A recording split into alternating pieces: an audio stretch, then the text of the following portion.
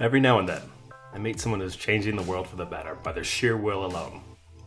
Whether they're authors, activists, or adventurers, these people are blazing a path with their deep enthusiasm and allowing the world to follow. Their passion is strong, and my passion is to tell their stories. I am Brian Platt, and this is Passion Project.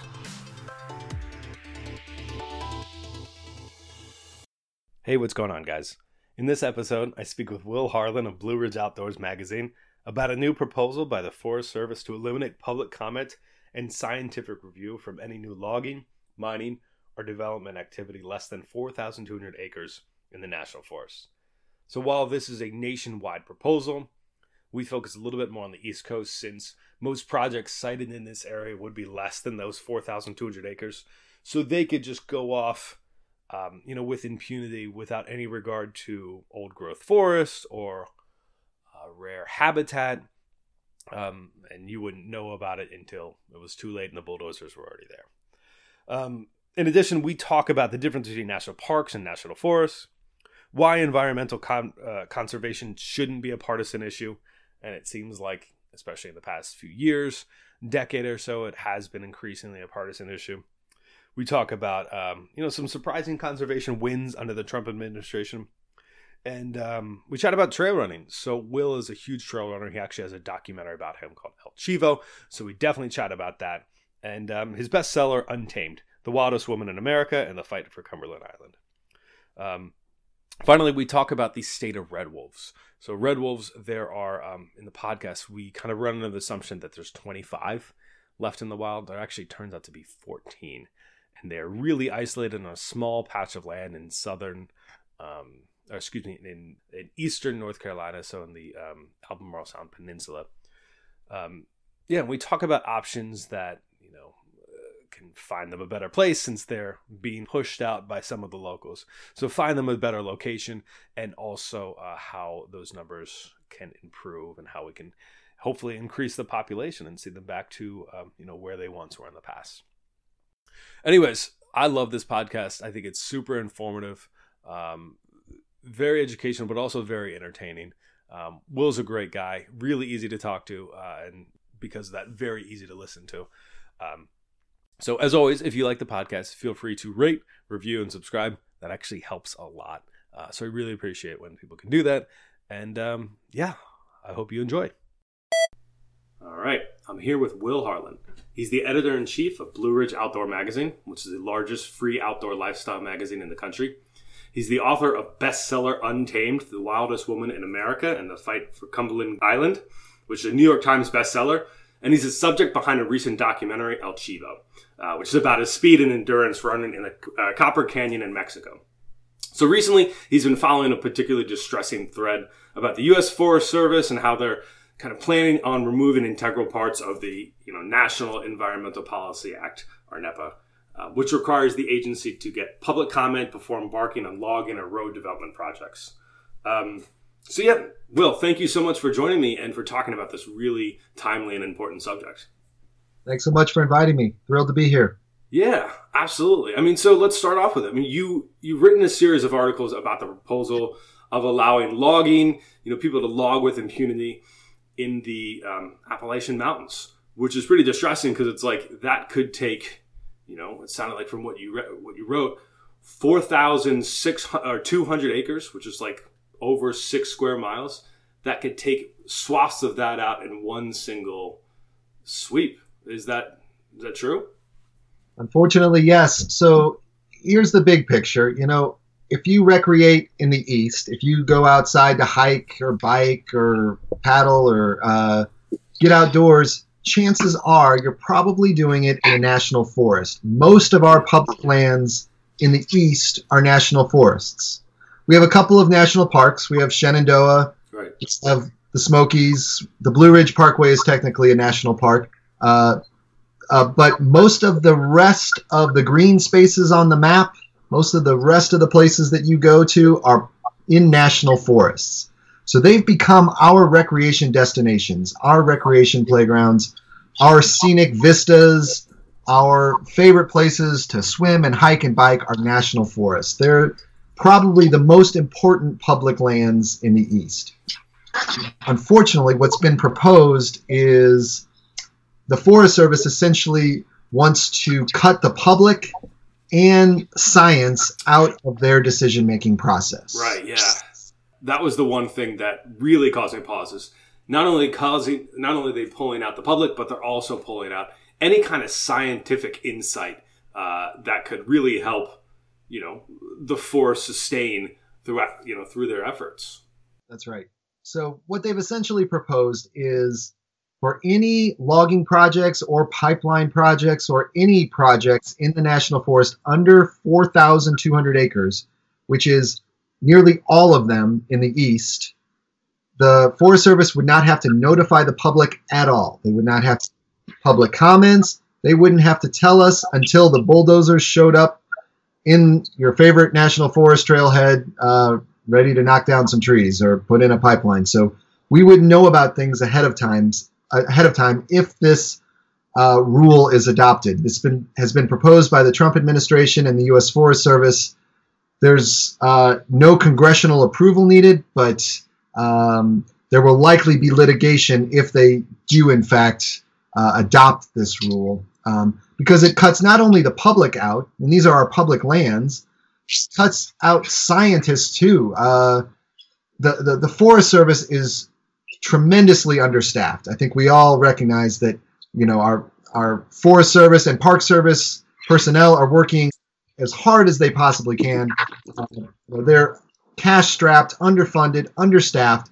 They don't have the personnel to cover the entire 20 million acres of national forest just in the east. So they rely a lot on outside scientists, on experts, on the public to tell them about rare species, about old-growth forests, about important places in the forest to protect. So when you cut the public out, when you cut the science out, what's left is an understaffed Forest Service that can't possibly do an adequate job. Yeah, I mean that's an important distinction to make. Is the people working at the Forest Service are there for a reason, right? They love the forest as much, if not more so, than us. But they just don't have. They can't be everywhere at once to determine what can and can't happen. And when they're trying to fight against industry or logging, it's going to be even that much more difficult to, make sure people are making educated decisions before ground gets broken. That's right. And this decision is coming from way up at the very top of the administration and the U.S. Forest Service. This isn't at all a reflection of the hardworking personnel, the rangers that you meet every day. They're doing their best with the limited resources they have. But this proposal makes their jobs way harder because they no longer have outside scientists. They no longer have public comment to guide them in protecting important places, in knowing where, favorite trailheads and hotspots are. I mean, they generally know their forest, but the public and scientists play a critical role in helping them do their job. And so the Southern Environmental Law Center has been following this rule really closely, and they actually looked at every single logging project that the Forest Service has done in the Southeast over the past 10 years. And what they found is that the projects that included public comment and scientific input were actually conducted faster than the ones that didn't have those. So people and scientists can make the project go faster and give them better input in a more timely fashion. So their logic that this is, going to cut bureaucracy and streamline the process is completely flawed. And the data, their own data, shows that they can actually do a faster and better job with the public and with scientists involved. Yeah, I mean, that was one of the things that you mentioned was, they think it will speed up the process, and it doesn't. And also, I mean, there is already an allowable amount of this kind of industry within the national forest. So there's, we understand there's commercial logging pipelines. I don't think a lot of people are aware of that, but this activity is already happening, but it's just happening under the watch of citizens, under the watch of scientists, under the watch of people who actually have the ability to determine, hey, is this old growth? Is this, a rare habitat? So it's currently happening, but it's under some very strict guidelines and regulations right now. That's right. And I think one important distinction to make is, and something I didn't really understand fully until I dove deep into this issue and to other issues, is the difference basically between a national park and a national forest. You know, on the map, they all are green spaces, and we think they're equally protected and managed the same way, but they're not. There's a very big difference between a national park like Shenandoah and the George Washington Jefferson National Forest that surrounds it. They're managed by two completely different agencies with two very different ways of managing the lands. Parks are meant primarily for recreation and conservation. There's no logging in Shenandoah National Park. Social logging. National forests are managed for multiple uses, and those include timber, as well as recreation, water, and wildlife. So they have a multiple use mandate. They have 4 things they have to do. And traditionally, they focus mainly on timber, but recreation and wildlife and water are also important parts of how they're supposed to manage the forest. But the Forest Service is ultimately under the umbrella of the Department of Agriculture, and this is really important. The parks are under the Department of the Interior. The Forest Service is under the Department of Agriculture. So to the Forest Service, the forests are often viewed as products, as agricultural products to be harvested. Huh. That view is shifting in the 21st century. The Forest Service is modernizing and coming to see the forest as more than just agricultural products. But that old mindset still hangs on, especially at higher levels in the Forest Service. And that's what we're seeing here with this decision to cut the public and science out of the process. Gotcha. So, okay. So what does the process currently look like? You know, approximately how long does it take? And what are they striving to bring the process to? Like, how will that change? Right. So there are logging projects on national forests, and, you know, how you feel about them, you know, is up to you, but they do logging projects. And so what I personally think is that if logging is going to be done in national forests, it should be done with strict oversight and lots of public comment, so it's done in the right places. Mm-hmm. We should not be logging ever in old growth forests or rare species habitat. Right. But maybe there's some old pine plantations that could be restored by some regenerative logging that takes down just these essentially monocrops and replaces them with a more diverse forest long term. So there are potentially some logging projects that can do some good. But that requires a lot of public oversight and scientific input and expertise that the Forest Service doesn't always have. And so when they cut the scientists and the public out of the process, we're going to see some logging projects in some very bad places. And that's, to me, the most worrisome part of this proposal. Wow. So you're saying there's actually a view of the world where logging process, you know, so I haven't really made up my mind about how I feel about logging projects. It sounds like there could be some benefits to it, you know, if they're in the right places, especially now that there is some oversight, there is some involvement of the community of science as a whole. And so right now, at this point, they are trying to speed up the process. Where are they? Like, when would this take into effect, if it would? You said there's going to be obviously some litigation and some sandbagging, which is great. Yeah. You know, how long would that take before it would be in effect, if it does? So they released this rule as a draft rule in August. They had a very short public comment window, but nonetheless, there were, I think, 25,000 public comments that flooded the Forest Service, all opposing this rule. Almost 99.9% of them against this rule. Wow.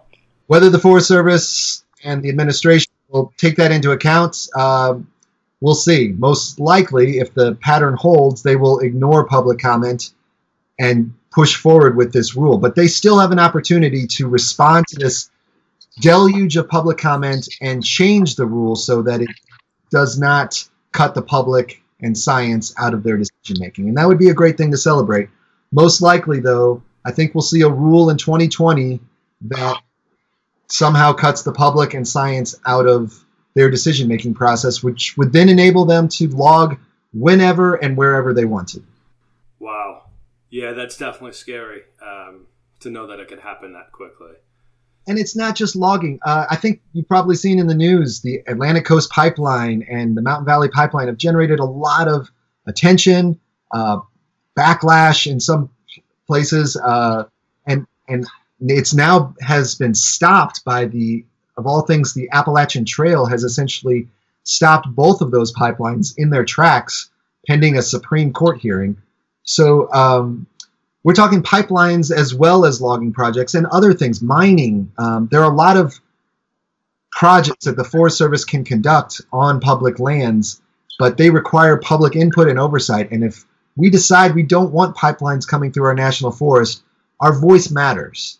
And for the Forest Service to say your voice doesn't matter on public lands, I think is a great insult to the American people. These are our lands. Right. We own them, we pay for them, and we should have a say in how they're managed. Yeah, because I mean, it does. It impacts everything. It's not just for environmentalists. It's for water quality and pipelines, like you were mentioning. Most of the people in the Mid-Atlantic and Southeast, their drinking water source comes from a national forest. Mm-hmm. So most of us are drinking national forest water. It's a critical source of water, obviously, of scenic views. Recreation has become the driving force of our regional economy.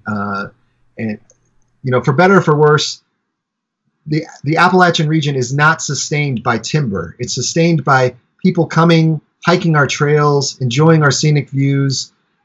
That's the future of Appalachia. That's where we're growing, and this proposal puts all of that in jeopardy. Yeah. Interesting. So is this something that is this only a concern in the East, or is this something that's also a concern elsewhere in the country? Yeah, so this is a national proposal. I focused on the East because that's where I live, mm-hmm. and there are actually the most biodiverse national forests are here in the East, but there are millions of acres out west that will also be affected. National forests are all across the country, from Alaska to Florida, and the whole country will be affected by this. Now, different regions have different will have different effects, but here in the Southeast, since most of our logging projects and pipeline projects would fall under that 4,200 acre umbrella, we have more to lose than most other areas. Right. What the Forest Service can do, and this gets really technical, but they can essentially divide a big project, like say the Atlantic Coast Pipeline, into a bunch of small projects that are under 4,200 acres, and they're bypass public comment and scientific review. Wow. So just kind of break it up until it gets to the full project, as long as each individual part stays under 4,200 acres. Yeah. Holy cow. They've thought of everything. This seems to be a very, very consolidated effort. So, all right. So, in this podcast, I get the opportunity to speak to people from all different walks of life. So I've talked to, Enrique Ortiz. He's the executive director of the Andes Amazon Fund. I've talked to Chris Duke of the Phoenix Conservancy in Madagascar. They've both mentioned to me that they see a lot of this governmental dismantling in their respective countries, whether it's in Brazil or where the Amazon is, or in Madagascar itself. We're seeing it here, for obvious reasons. On the flip side of that, I actually see that there's a lot of positive public awareness, public concern getting upticked because of the administration. Do you see that on your end? Do you see that uptick in positive concern from the people? I do, and it's sad that it's taken some severe environmental insults to trigger this. But yes, I see a tidal wave of passionate folks from all walks of life getting more involved, not just in conservation but in democracy, and it's been really inspiring. But you're absolutely right. Let's first state the obvious.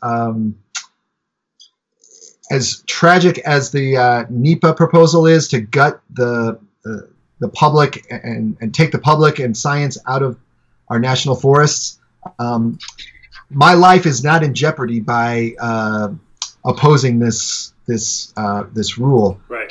Brazil, that's a very different story, and all across Latin America and South America and the Amazon and Madagascar, as you mentioned, people defending land are being killed. environmental defense is one of the most dangerous jobs in the world, more dangerous than being a soldier in most places.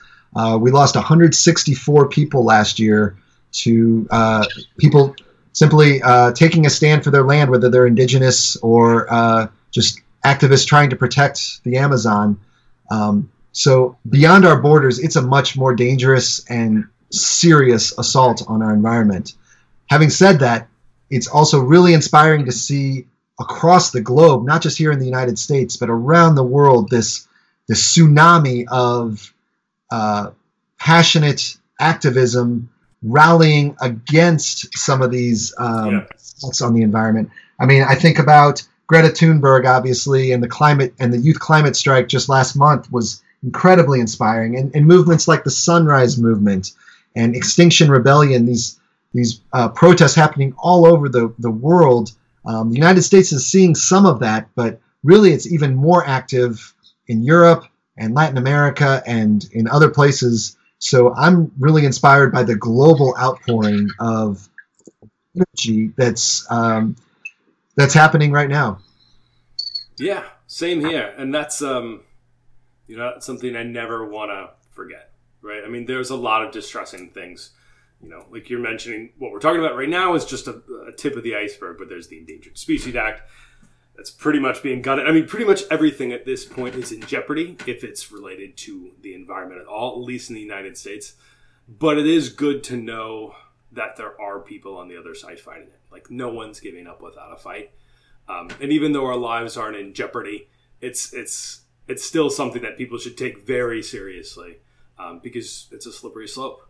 You start losing a little bit of it and you're going to lose it all. And that's right. Who knows where we'll be at that point.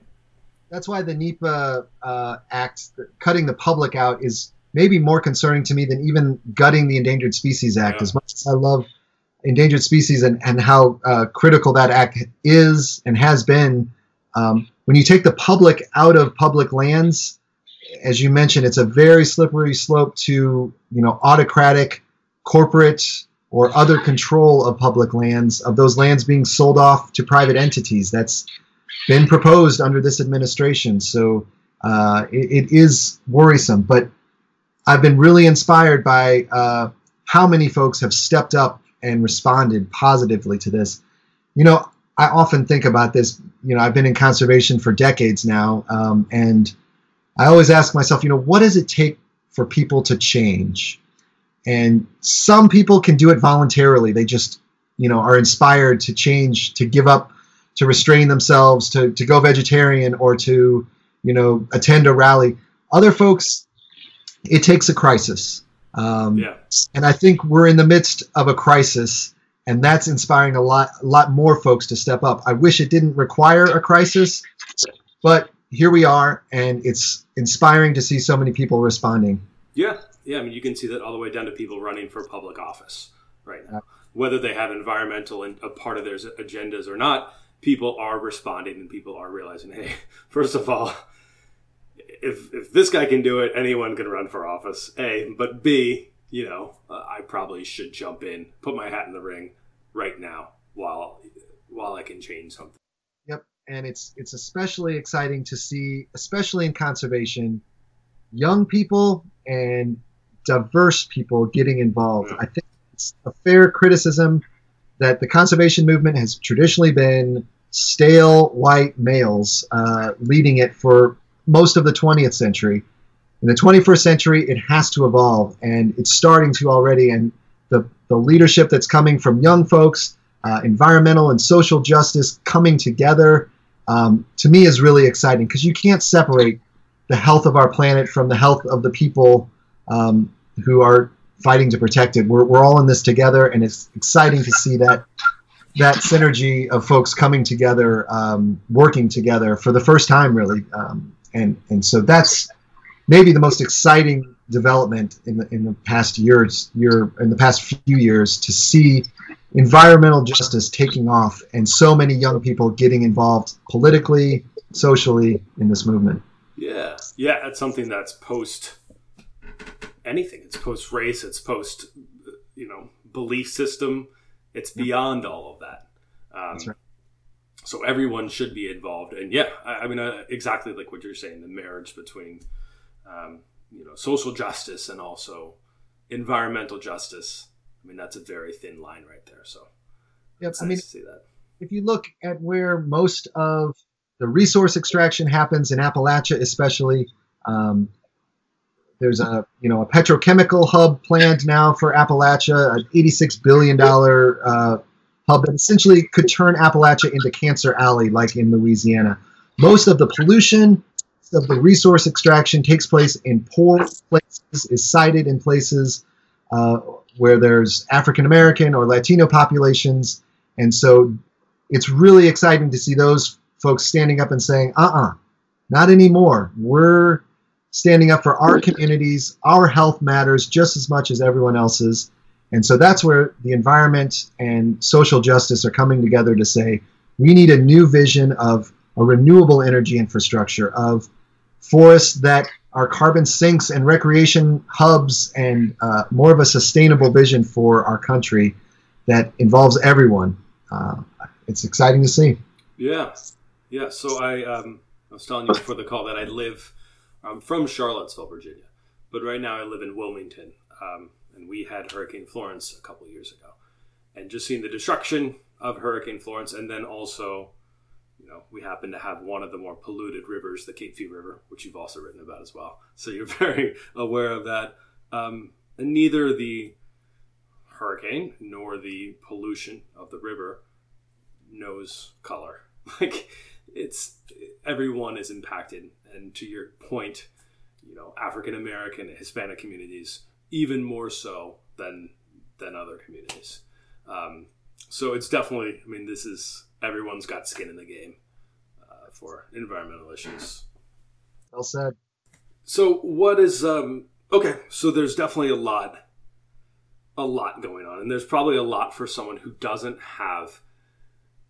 dive into it as much as you do, or as much as Blue Ridge Outdoors. What about anyone? What's going on right now that people can pay attention to other than this current issue? Is there something else on the horizon that you're thinking about? Is there something else that you want to get ahead of that you've heard about? Well, we talked about a few of these issues. I think forests are underrated. We don't recognize the amazing place that we live in here in the East, whether you're in New York or in Florida. Here in the East, we have one of the largest temperate rainforests in the world. It's essentially a rainforest, and one of the most biodiverse parts of the planet. The most salamanders in the whole world, right? That's right. This is the salmon capital of the world. But a lot of people don't realize that Alabama, not considered a hotbed of conservation necessarily, but there are more species of frogs and turtles and fish in Alabama than anywhere else on the planet. So wow. The Southeast, the Mid-Atlantic, is an incredible reservoir of biodiversity, and our forests are really important in protecting all of that. So our forests are not just important for our economy, for our recreation, but also important for the sustenance of a lot of species, and also even for climate change. This is a really important place to protect. Forests are carbon sinks. They can soak up a lot of carbon and help mitigate climate change. So there's a lot of reasons to protect our forests, especially right now.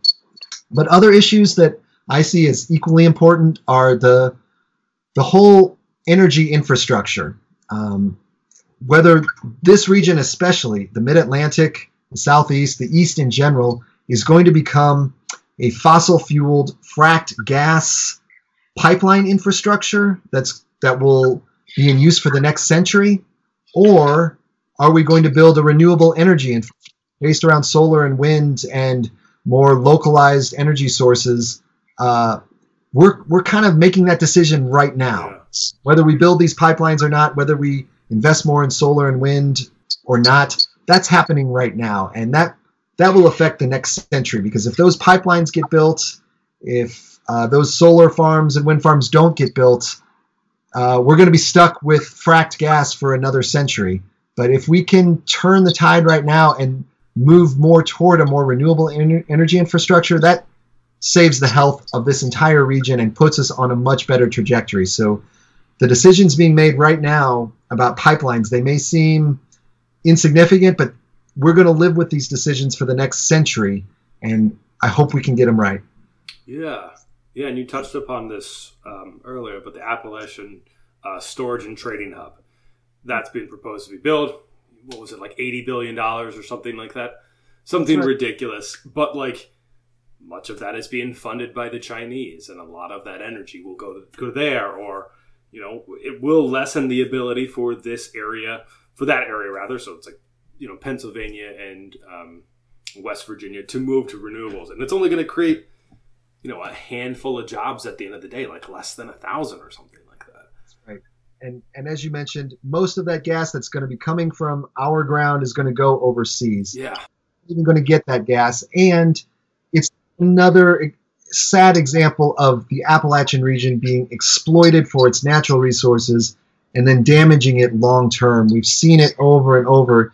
Let's stop the cycle. West Virginia, in my opinion, and I've been working in the Southeast and Mid-Atlantic for 20 years, is the most beautiful state in the East. Yeah, that's gorgeous. Its beauty does not get celebrated and appreciated by enough folks because traditionally it's been just hammered by coal mining. And now that we're starting to see the decline of coal and the resurgence of recreation and tourism in West Virginia, it's a great opportunity to celebrate what West Virginia has and not decimate it with their Cancer Alley petrochemical hub that's going to lock us into fracked gas for another century, and that will only benefit the Chinese. Now is the time to change our trajectory and make West Virginia a beautiful, sustainable place of energy where jobs stay locally and the whole region can benefit and not be exploited as it has in the past. Yeah, and they're already starting to. I don't think it's as strong as it should be, but they're already starting to, work on at least some wind energy. When I've driven past through West Virginia last time, I've seen some big turbines. So the ball is in motion, but I mean it is really hard to, I'm sure, combat some of this fracking initiative that's going to happen, especially if you're cutting the public out, like you mentioned. Is this $84 billion project? This is one of those projects that could feasibly be built without the public's awareness by breaking it into 4,200 or less. So this is a little different because this will not take place on national forest lands. This will be privately owned, but it's a government funded project. So taxpayers do have a say in how their money is used. This is a private firm, a Chinese firm that's leading it, and so they will control where the gas goes. But Appalachia has the voice in deciding whether or not they want this in their backyard. I think we've learned this lesson before.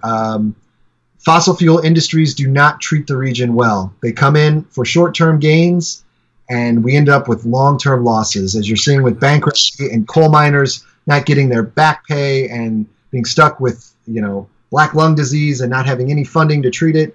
We've been here before. Let's not make the same mistake again.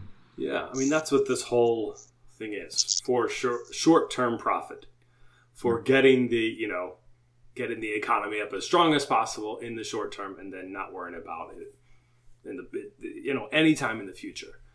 And you're exactly right. Even if you pull any kind of environmental issue out of it, there's a health benefit, or a health detriment to this. Exactly. And that to me is the most important element of it. As much as I love trees and forests and rare species, I'm concerned about the health of Appalachian citizens, of all Americans, and especially ones whose backyards are about to be sited with a petrochemical hub that is known to create and generate carcinogens that are unavoidably going to lead to more cancer, to more health problems. That to me outweighs any kind of short-term benefit to economies that's not going to last for very long and is not going to create very many jobs and is ultimately going to cost more in healthcare and environmental damage than it produces. So with this, it can sound like with what we're talking about, that everything is bad, that everything is kind of burning. One of the interesting things is, I think in February of this year, the Senate passed the biggest bill to protect the most amount of land we've protected. So I think it's like 1.3 million acres in the West. And then just to make sure that like a lot of these national parks cannot have any development from mining or anything. So Yellowstone, and then one in Washington. So this is proof that there are some victories out there, even though the administration is trying to erode the, it seems like a lot of the environmental protection. Is there any other instances of the environment winning over short-term profit that you can think of? Yes, absolutely. In fact, just 9 months ago, the Southeast and Mid-Atlantic celebrated one of its biggest victories in a decade. The Tennessee Wilderness Act was passed. In this administration, in this political climate, we passed a 20,000 acre wilderness bill that we've been working on for over 10 years. We did it passed in the Obama administration, but here we are in, of all times, the Trump administration, getting the Tennessee Wilderness Act passed that protected the Upper Bald Wilderness, parts of Joyce-Kilmer, protected over 20,000 acres in the heart of red state territory. Yeah. So it was a huge victory and something to celebrate. And it was a bipartisan effort. It was led by a Republican senator from Tennessee. So conservation is something that traditionally all people, of all parties and persuasions, cared about. And I think we can get back to that. I think conservatives, conservation is in their name, and traditionally they were very concerned about conservation. I think we're moving back in that direction. And even though, yes, the petrochemical hub is depressing, if that happens, it's also an inflection point, just like these pipelines. If we stop them, that changes course. So it's also an opportunity to change the momentum and change trajectory. If we stop these pipelines, for example, that essentially would ignite the renewable energy infrastructure. It would would force us to change course in an exciting way. So the challenges, the crises, the threats also present really great opportunities. Yeah, absolutely. And just to your point, like, this is not a partisan issue. Like, Teddy Roosevelt was the biggest conservationist we've had, essentially, as a president. He was a Republican. Nixon, say what you want about him, but he started the EPA. And he signed the Endangered Species Act. Right, yeah. Act. So you got to give him props. He passed more environmental legislation than anyone in the 20th century. Wow. First. So absolutely. And Republicans, they represent a lot of folks who love the outdoors, but maybe see it through a different lens. Mm-hmm. Here in Appalachia, where there are a lot of hunters, a lot of anglers who love their forests and love to get out and hunt, and maybe they vote conservative, but they care about conservation just as much as tree-hugging, organic, liberal hippies like me. Language, but we don't. What I found is that we both love the forest for the same reasons. We love just being out there, immersed in nature, clearing our minds, feeling connected to something larger, and we need to get back to that because all of the loud discourse in America is driving us apart when really we have much more in common when we realize, especially when it comes to conservation, we all love our public lands. Mm-hmm. We all want to enjoy them. We all want to make sure our children and grandchildren can enjoy them. That common ground, that can go a long way. Yeah. I mean, we're in a really unique position that we have those public lands, and every one of us does. I mean, like you mentioned, we're all paying our taxes towards them. So we should all utilize them and fight for them. So, you cover a lot. You cover a lot when you write. One of the big things that you talk about is the red wolves in the Albemarle Sound of North Carolina. My numbers might be off because I know they've fluctuated, mainly decreased, but the last I heard was, like 25 or so. I used to live in that area. Unfortunately, that also seems to be a very polarized issue. But like the last you reported on it, you talked about this and you could probably talk about it a little more, but like a rule that would have dramatically reduced their habitat by 80%, which is already really constricted. Again, it's 25 of them. They're a very small area. But it didn't pass because of the Endangered Species Act. So do you have an update on the status, or do you want to just kind of talk about them and inform the listener about potentially how they could help? Yeah, certainly. So the red wolf was one of the greatest success stories in conservation and endangered species history. So we essentially started we out of captivity, we rescued the red wolves from extinction, bred them in captivity, and then released them back into the wild in eastern North Carolina. And for 3 decades, it was an incredible success story of these red wolf populations recovering, expanding, thriving. And it was only until 2014 that things changed. So their population got up to, from a very small amount that had essentially been reared in zoos and in captivity, they grew to over 150 wild red wolves reproducing naturally. But then in 2014, a very, very small but vocal group of landowners decided they didn't like the red wolves because they looked too much like coyotes and they wanted to shoot their coyotes, especially at night. And the small group made a lot of noise and got the U.S. Fish and Wildlife Service to essentially consider abandoning the Red Wolf Project and abandoning their protections for the red wolves.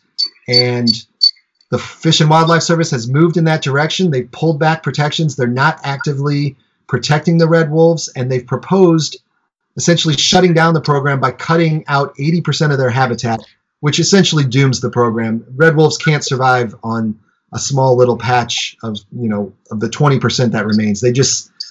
They're free roaming predators that can't be confined to such a small area. So that will essentially doom them in the wild. Fortunately, as you mentioned, the Endangered Species Act said, for Fish and Wildlife, you're not doing your job. You are required by law to protect this endangered species, which is the endangered species on the planet. As you mentioned, 25 of them left in the wild. So they've reached critical numbers where a judge intervened and said, nope, this plan is outrageous. You are charged with protecting endangered species. Do your job. And that's where things are at right now. So the Fish and Wildlife Service is going back and revising its plan and hopefully restoring the boundaries of the red wolf habitat so that they do have a fighting chance in eastern North Carolina and beyond. Yeah. Wow. That's, I had no idea that they were trying to really completely withdraw from that project. So, and I have personal experience. I mean, I went kayaked in that area, and if you pause, we went with a group of us, if you pause and howl, they'll actually respond to you, which is really cool. Nothing more spine tingling than hearing a wild red wolf howl. Yeah.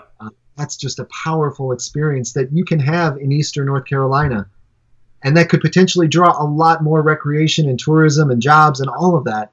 But right now, those red wolves are barely hanging on, and I'm really hopeful that this litigation, and there were over 55,000 public comments. That's the other exciting thing. Once again, a deluge of comments saying, save these red wolves. These are the last of the red wolves. And so when the public is overwhelmingly behind something on their public lands, I think it's really important that the government responds.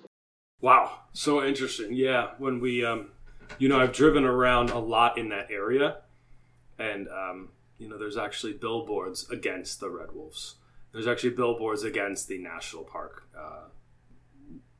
against the workers in that area. Part of me does get it. I mean, these are people who are, ranchers and farmers who are just trying to make their own living. But I mean, at the end of the day, there's 25 of them. I mean, I can't imagine they're creating that much of an issue or even the coyotes themselves are creating that much of an issue. That's exactly. There have been several studies done down there that show that their impact is minimal. Yeah. And that the conservation organizations and other groups have offered to reimburse and pay for any losses, which are usually quite small. Honestly, it's become more of an ideological dispute than an actual threat to any farmers or livestock. That's really not the issue. That's become kind of a smokescreen, but there's not any impending threat to livestock or farmland being posed by coyotes or red wolves. It's more an ideological opposition to federal lands and rare species being introduced are being brought there that they're native to the whole eastern United States. They belong. Red wolves should be from Pennsylvania, maybe up even in Canada, all the way down into the Gulf states. So they once roamed all over the east. We could. Wow.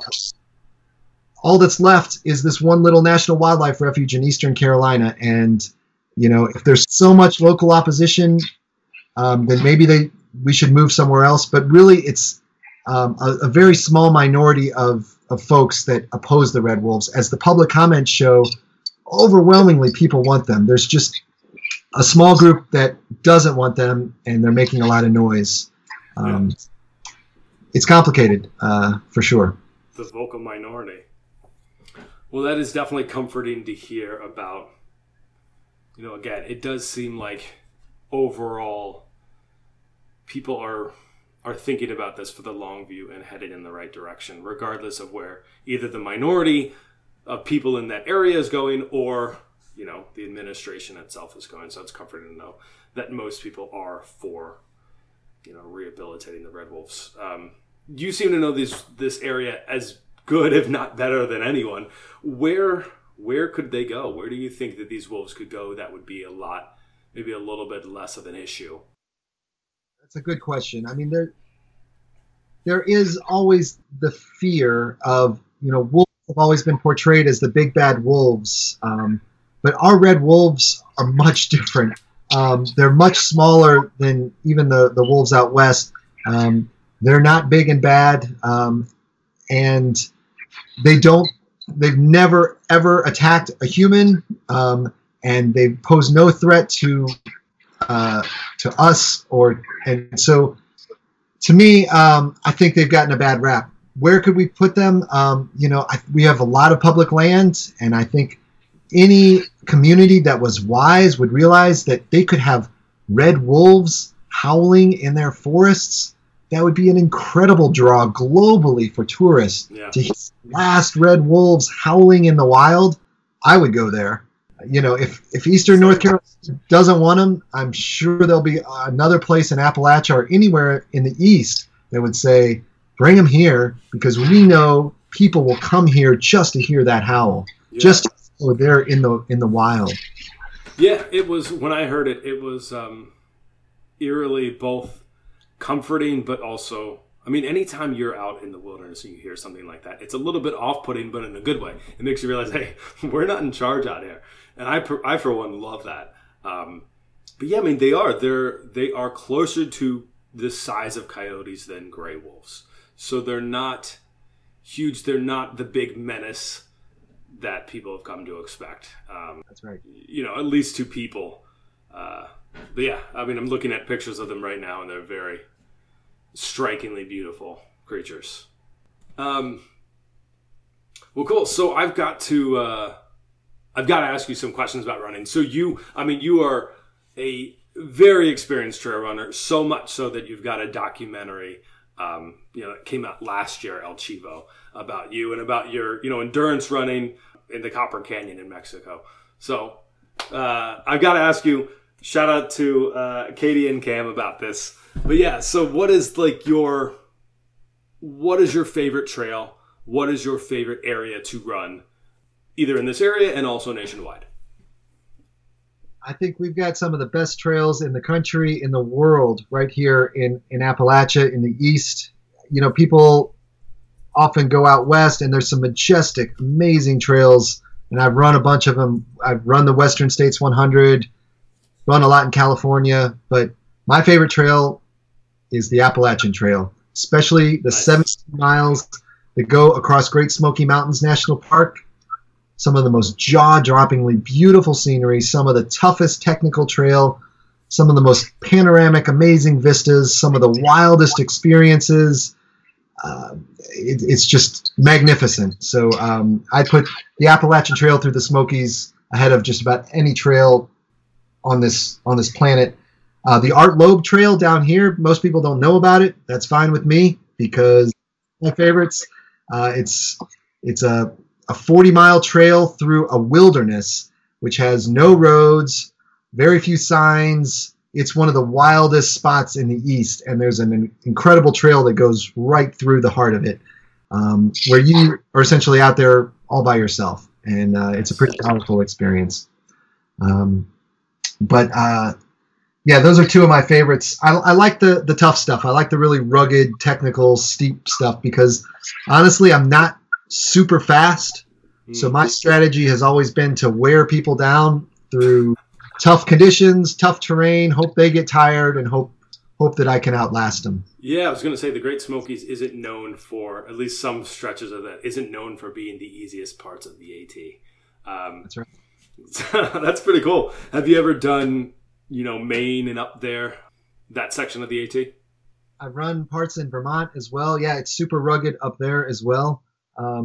The Appalachian Trail, we don't have 14,000-foot summits like they do out west, but you ask Pacific Crest Trail hikers and Continental Divide hikers, they will say the AT is every bit as tough as some of those, big 14,000-foot climbs because our climbs go straight up a lot of times. These really steep, rocky slopes and all sorts of tough weather and terrain. So there's plenty of challenge right here in Appalachia that you don't need to go out west. You don't need to go to the Alps. You can get plenty of challenge right here on the AT and the trails that surround it. Yeah, absolutely.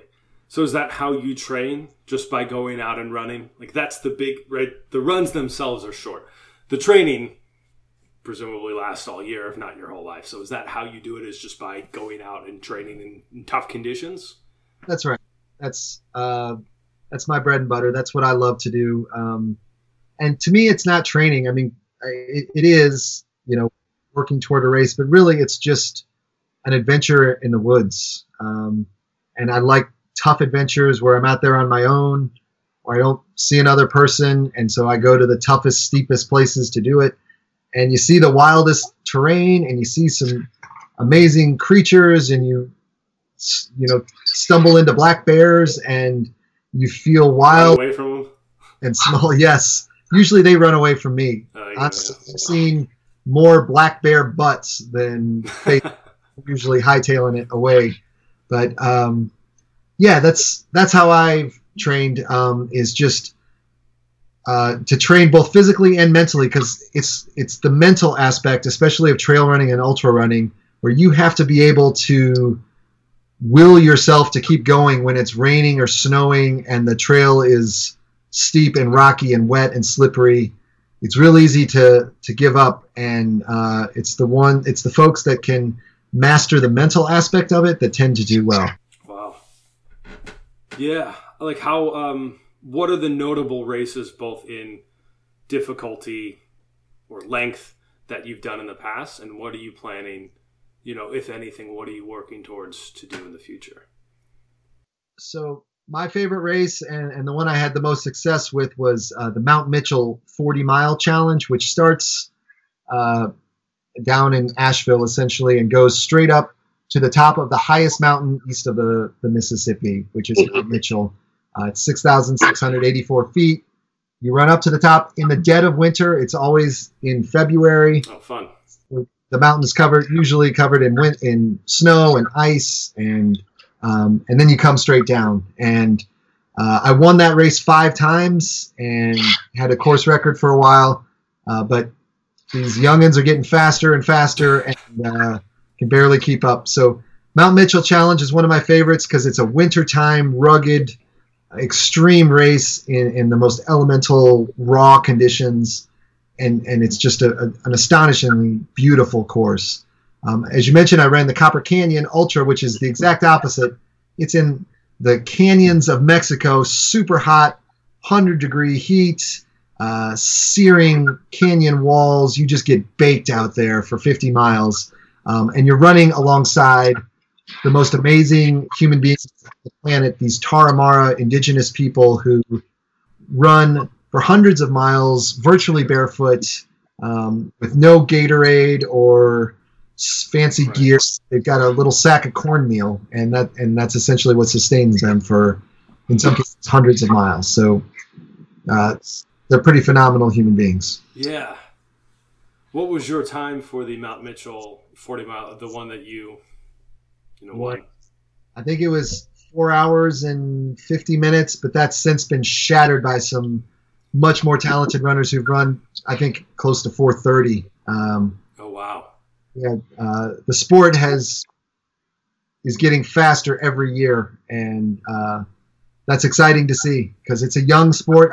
I think it's going to continue to grow, and there's so many great challenges to take and so many great trails to explore. So I'm excited to see where it's going. Yeah, and it's one of the few sports that you can really, like you're mentioning, play with the conditions. Okay, let's do this one in the dead of winter. Let's do this one in the blistering heat. Let's do this one in snow or rain or just over different terrain. There's so much more you can do with it versus like golf or something. That's right.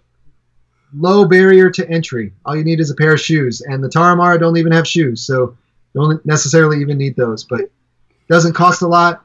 You can go out on trails for free. You can challenge yourself in the craziest, wildest conditions, in the wildest ways. You don't need a race.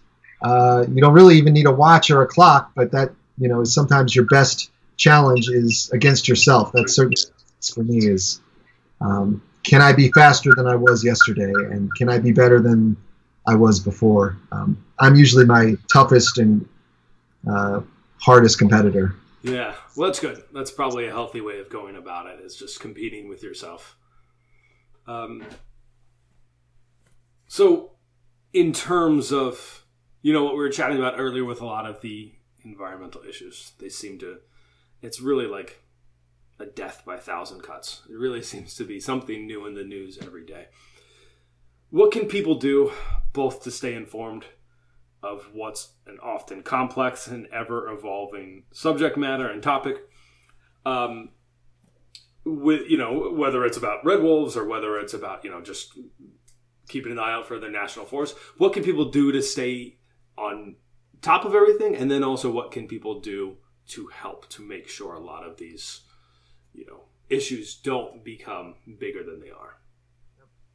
I think the number one thing to do, the first place to start is go outside.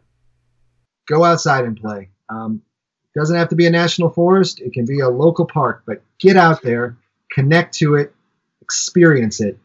When you go to a sports game or you go to a concert, you are suddenly so much more invested in that performance, and you feel a part of it, and you want to follow it, and you feel connected to it. Same is true of the wild places in your backyard. So when you experience it, you automatically become a natural advocate for it. And that to me is the most important part, is getting folks just naturally connected to the places where they live, the places that they love. And then from there, you can join trail crews, join movements. Sadly, most of the trails in our neck of the woods, most of the trails across the country are not maintained by Forest Service or Park Service staff. They're maintained by volunteers, and most of those volunteers are 60, 70 years old. It's an aging volunteer workforce, and we need young folks to come in and help. A new younger generation of trail maintainers and to build and expand our trail networks. So that's one fun way to get involved. But you don't have to necessarily get your hands dirty. Make some noise. As you talked about earlier, get involved politically. Even if you're not championing national forests or public lands, if you have a natural connection to them, you'll be looking out for them. And we need younger folks and new folks to lead the way. So take some chances. Do something different, whether it's a hike that you didn't think you were capable of doing, or running for an office that you didn't think you were qualified for. Be bold. Now is the time to take some risks and speak up and make yourself heard. Yeah. The price of inaction or remaining quiet it can be really big. And it's something you'll never know until oftentimes it's too late. It's funny that you mentioned about the people volunteering with the trail. My dad turned 64 this year, and he just started talking about volunteering with the trail himself. And they do phenomenal work. They do. It's crazy. If you've ever been out on any trail, next time look at the rocks and the tree roots and imagine how much work went into that trail and how much work continues to go into that trail just to keep it accessible. Every year, every trail is maintained because they quickly disappear without maintenance. And so it takes a lot of sweat equity, and that's a fun way. Join a trail crew team. That it's a lot of fun. It's a lot of work. It's a great workout, and it's a great way to get to know your trail on a much more personal level. Yeah, that's absolutely something I want to do. Yeah, especially whenever I'm in the area with him. Well, cool. I mean, I mentioned earlier, so you are a New York Times best-selling author. Is there any project that you are working on right now? You know, you wrote the book Untamed, so I'm not sure if you want to talk about that. But it is the story of the wildest woman in America and the fight for Cumberland Island, which is exactly like what we've been talking about. One person really seeming to take an issue larger than themselves and take it on completely head on. So it seems like some kind of thing that fits into this trend that we've been talking about. Yes, so Carol is an amazing woman. It's a biography that I wrote about Carol Ruckteschel, who lives on Cumberland Island, which is a national seashore off the coast of Georgia. And if you need inspiration, there's no person that I find more inspiring than Carol. What she's done to protect that island and its sea turtles and its old growth forests. She's a pretty remarkable woman. There aren't a lot of people like Carol left, so I've been looking for another Carol to write my next book. So if you know of anyone, if any of your listeners know of anyone, I'm eager to find similar heroes, similar people with passion and courage and grit who are defending the places that they love. Well, Will, thank you so much for your time. I really appreciate that. I think that what you're doing right now is incredibly important and also very timely. So thank you for the good work that you're doing, and also for getting everyone's story out there and making sure we're all as informed as possible and we all know how we can move forward with helping national parks, national forests, and also red wolves and everything else that you talk about on a daily basis. So thank you.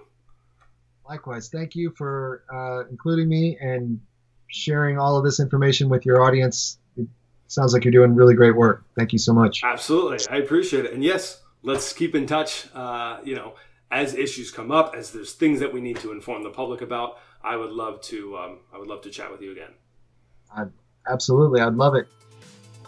Thanks for joining. If you liked that episode, feel free to rate, view, and subscribe. That actually really helps. If you haven't seen it yet, take a look at the accompanying blog. Don't forget yourboots.com, where you can read more and see photos for all the interviews. Until next time, take care.